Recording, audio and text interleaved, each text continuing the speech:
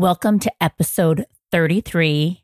Ugh, dating shouldn't be this hard. Welcome to the Stop Hating Dating and Find Your Person podcast. I'm certified life coach Stacey Perry. I went on 475 online dates to find my person so you don't have to. Each week, I'll teach you the skills and mindsets to confidently show up as yourself, interact in a way that's authentic to you, and gets you the relationship that you want. If you're ready to make dating and finding your person easier, more fun, and without all the unnecessary drama and BS, this podcast is for you. Hello, loves. How are you? I hope you're fabulous. And I have been enjoying the chilly weather and all the holiday lights and decorations around the city. And this morning, I did my live over Zoom yoga class with my fave teacher, Natasha at Glow Yoga SF. She is the real deal. And each morning I get like a good stretch, toning, and really thoughtful teaching. And each month she has a different theme. And December's is Santosha Niyama. And I know I butchered that, but it's one of the Buddhist teachings. It's all about finding peace amongst like life's challenges and not judging what is. It's about accepting and appreciating what we have and what we already are and moving forward from there. And I think this is a great mindset for dating too, and a great reminder, accepting and appreciating all the ways we can meet people, even the apps, appreciating all the love we have in our lives right now, and moving forward to meeting our person. So if you're like my clients, well, basically all of them, you push against and resist the hard parts of dating. Your brain tells you like it shouldn't be this hard and it's taking too long. And the fact that it's too hard must mean that there's something like terribly wrong with the state of dating and or us. Your brain is like, what's the point? Because it feels like you're just getting more hurt, more frustrated, more doubtful. Your hopes may be feeling like squashed by all the relationship and dating experience you've had, that it's so hard to think any way else because of all the evidence you've accumulated. Just feels like it points to love is just not in the cards for you. That dating in today's age is just all fucked up and superficial and filled with guys who don't want relationships, or at least not with you, or that there truly are no good guys left. It feels like you've been struggling for years or decades to meet your amazing someone, and you've just been trying for so long with nothing to show for it. Your brain keeps whispering and sometimes yelling in your ear, psst, something is wrong. It shouldn't be this hard. It makes total sense to feel hopeless and frustrated and think it's too hard with all these thoughts like ringing in your ear. And when we are having all these thoughts, we do feel like we're struggling, and it does feel so damn hard. But what you may not be aware of is those thoughts are all optional. Your brain has weaved a story to interpret and make sense of, like all of it, and to protect you. And at the end of the day, our brains are always just trying to protect us and keep us alive. And your brain most definitely does not want you using energy towards something you doubt will happen. When we're thinking it shouldn't be this hard, your brain is hard at work filtering out any information to the contrary. Your brain is busy collecting evidence to prove the quote, dating shouldn't be this hard story. Like literally, our brains are designed to filter out anything that doesn't support our story. And I'll give it to you.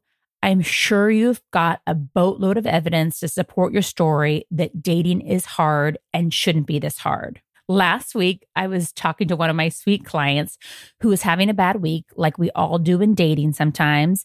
And she was frustrated by all the quote reps she was doing and the hard work she was putting into dating. And for what? Where the fuck was he already? It shouldn't be this hard. She's religious and was questioning why God hadn't delivered her guy to her and why God hadn't rewarded her for all of her effort yet. She was tired of picking herself up after dates that went nowhere. She was feeling beat down by dating and doubting it would happen for her. And I had these moments. We've all had these moments. And then we got to talking. Through our coaching, she had been tracking how many people she met this year. It was 25. She also follows a woman on Instagram who met her guy after meeting 75 people. And then there's me, 475 dates, not all first dates, but dates during my 4 years worth of dating. Our brain tells us we've done like everything we can. We've tried everything. It's not working. Houston, there's a problem. It's not going to work for us. So we should just throw in the towel. Our brain's telling us it shouldn't be this hard, that something must be terribly wrong with the state of dating and or us. Otherwise, it would be easier and it would have happened by now. And I totally get how hard it can feel when you don't know the how or the when. But you will someday know the how many dates it took. You'll know what you did on your last date. You'll know the day and month you met. You'll have written the how you met chapter in your story. And you'll have also written this current "it's so damn hard and was taking too long" chapter.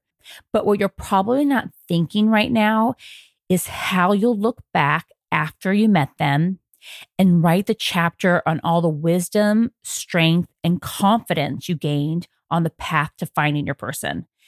And what I want to encourage you today is not to miss those gems. There are so many amazing byproducts of this experience that you are going to feel like so grateful for. One of my clients is going to be on my podcast early next year. I'm so excited for you to hear her and be inspired by her story. She met her person and now is so aware of the part of her story where she gained so much confidence and strength during the process of finding him. It was hard for her to be grateful and appreciative while it was happening, but now it's so crystal clear to her. So I offer you this. What if you believed that you are built to handle the pressure and frustration that comes with your calling and desire to be in a relationship? And maybe even more than just built for it, you were meant to experience it all to mold you into who you are meant to be and who you are becoming. What if dating is part of your life's curriculum and evolution on this earth? What if you choose to grow and learn and evolve as much as you can during this like single dating, meet your person chapter of your life? What if it's meant to be hard for you so your future with your partner can be easier? What if it's meant to be this hard so you can gain insights and strengths and can be stronger in your future relationship? What if dating is meant to teach you like a zillion things so you know you can handle whatever life throws at you and throw it will? What if it feels impossible like right now because you're learning you can make what feels impossible possible for you in your life? What if it's meant for you to know that you're not too much, but just right for the right person? That your person doesn't want or need you to take it down a notch? That the world needs the full, big, amazing, all that is you, maybe even to take it up a notch and stop watering yourself and your wants down? What if it's here to teach you not to abandon yourself, not to abandon your dreams, not to abandon your desires, not to abandon your callings, to learn to stand up like unapologetically for what you want in a relationship, to learn to set and uphold boundaries, to learn to be more resilient than you ever imagined you could be. And I know right now you're thinking like, stop with this cheesy pep talk, Stacey, already. I don't want these lessons. I don't need any more lessons. I just want my person already. And dating is too freaking hard. I've got all the evidence to prove it. And like, I know and I get it. So here's another way to think about it too. Get curious about your brain story that dating shouldn't be this hard or it shouldn't be taking this long to find your person. What does too hard mean to you? How hard or easy does your brain think finding your person, quote, should be? Like, what is the Goldilocks fair amount of hard according to your brain? And if being too hard is a thought about like it's taking too long, what does your brain think is the amount of time it, quote, like should be taking that is fair? What even is too long for you? What is your brain's definition of this too long? How could the opposite be true? That it could be harder if you found your person earlier when you weren't as self-aware. And then you'd have to like struggle in a relationship with not only your brain's thoughts, but theirs too. That settling for the wrong person could be much harder and take much, much more time.